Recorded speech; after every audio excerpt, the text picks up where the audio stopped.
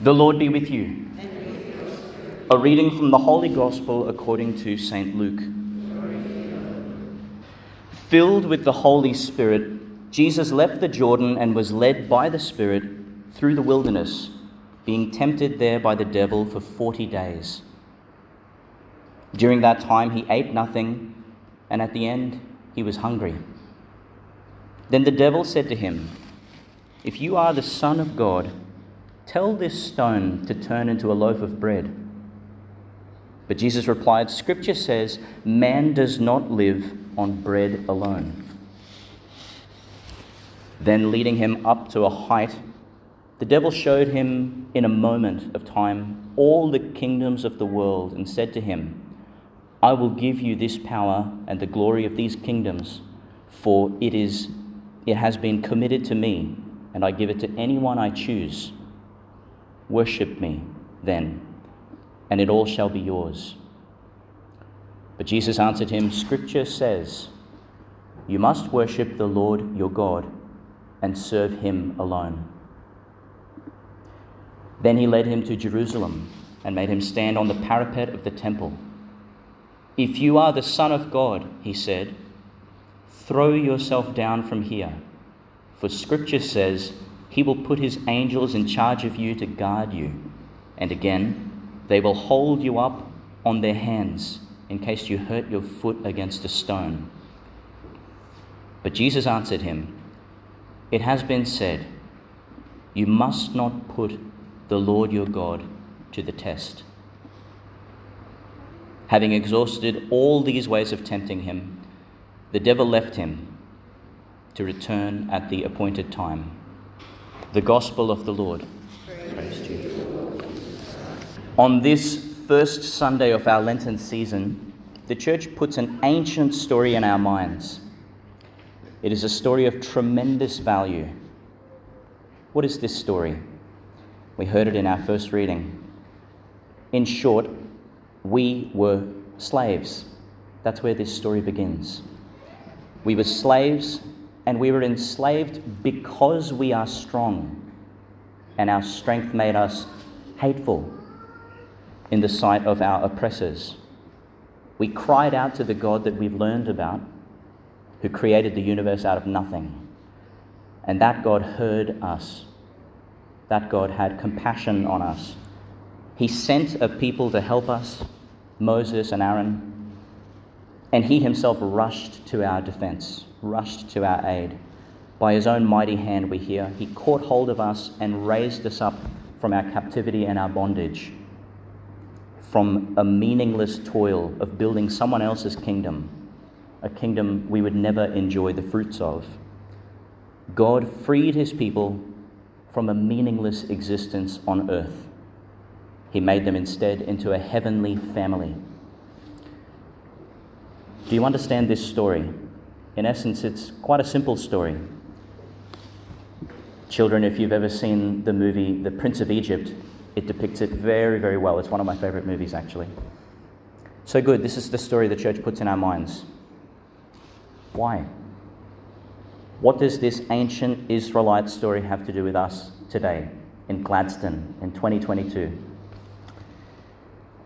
It is an ancient practice of the Christian to enter into the Scriptures with their imagination, to place themselves within the text itself as one and even as all of the characters.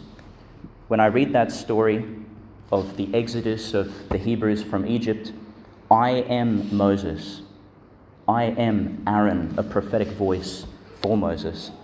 I am the Hebrew slave who's heavily under oppression. I am the taskmasters oppressing the slave. I am the magicians who try and imitate the miracles of God by ulterior means, not with grace, but with trickery. And I'm Pharaoh himself, the stubborn tyrant. It is not a question of who you and I are. The fact is we are all of those characters, except one of them. We'll get to that in a moment. But the question is, how will I respond to God as liberator, as prophetic voice, as captive slave, as disciplinarian, as stubborn tyrant? How will I respond to God from that position? Insofar as I brave this question, insofar as I take it, receive it, try and respond to it, I realize something crucially important. There is one character in the story who I am not, and that's God. I am not the source of grace in the story. I'm not. I'm one of the other characters. If I fail to answer this question, then naturally I assume the place of God in some fashion. And this is very, very dangerous. What does this ancient Israelite story have to do with us today? It has everything to do with us. When I am sent to liberate the oppressed around me, and I don't. When I'm sent to speak a word of truth or love or peace, when no one else will. This story means an awful lot when I find myself weighed down by the many pressures that we've come to know in this world, whether they be financial or social or tension with the things that I interact with the online world, with my spouse, my parents, my children, whatever. When I start to feel like little more than a cog in this strange machine that we call the worldly kingdom, with all its vanity and corruption and lies, a kingdom in which I will only ever be a slave unless I become a tyrant. This story of ancient Israel has a lot to do with our daily temptations, small and great, with the testing that Christ undergoes in the desert. Only this time, if we read this story again, Christ in the desert, I can in fact be that central character. I can stand in the place of Christ. And not only can I, but I must. You see, the story operates in a slightly different way. I'm allowed to take the place of privilege. Jesus invites you and me to brave our deserts as that central figure. I would go so far as to say the success of my Lent stands or falls depending on how closely I imitate Jesus in the desert. I'll say that again because it's a big claim.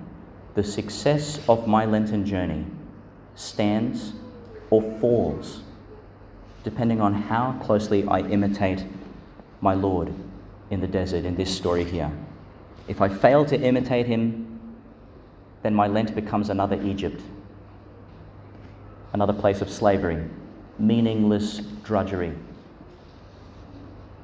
Friends, as you think on all of this, put your finger on your own pulse, measure your own reactions. How does it make you feel? Does it seem intimidating?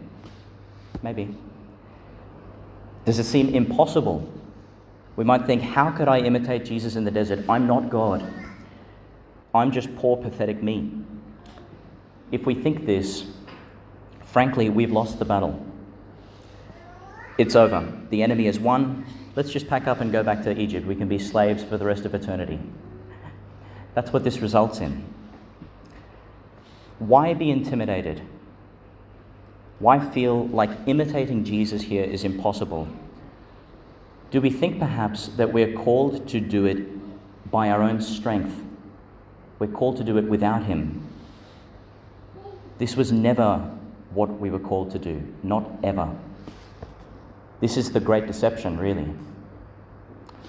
We were never called to be like God without God. God never said that to us. Someone else said that, if we think back to Genesis. Probably it is the sin of Adam and Eve's pride that's placed from the serpent's clever lie in us. Precisely the opposite is true.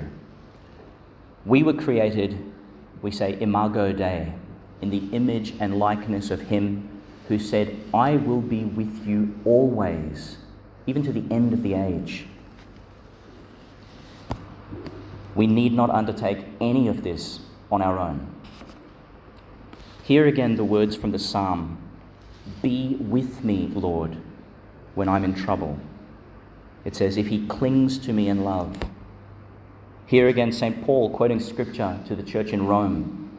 The word is near you, it is in your mouth, it is in your heart. You can't get much closer to God than in your very flesh. You see, imitating Jesus in the desert fulfills the story of Exodus in each of our lives. Of course, you can work to liberate the oppressed. The Spirit of God rests on you to do that very work. Of course, you can speak a word of freedom and peace to the captive slave. That word is in your mouth as we speak. It's waiting to be unleashed. By the way, if we hear that gospel once more, Jesus says virtually nothing except quotations from the book of Deuteronomy. He doesn't say anything of his own accord. This isn't a battle of wits. Jesus is not trying to wrestle with the devil. No, Jesus battles with the weapon of obedience. He does only what he's told. And he does it not alone. But we hear in all of the Gospels, the Spirit went with him. He was not, in fact, alone in the desert, and nor are we. Defeating the devil means imitating Jesus.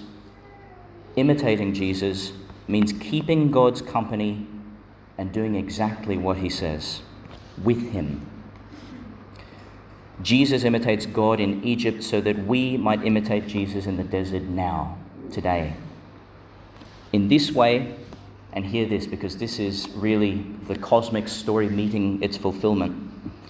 In this way, we, you and I, us little Gladstonians, will bring every Egypt to ruin and will turn every desert into a garden again. Gardens are not places that are worked in vain. They're not just dead dust lands. No, gardens produce all kinds of fruit. So we now, who believe and shall not be put to shame, as we heard from Paul, bring to the priest baskets full of our first fruits to be placed at the altar. And as our first reading closed, having set them before the Lord our God, we shall bow down in his presence.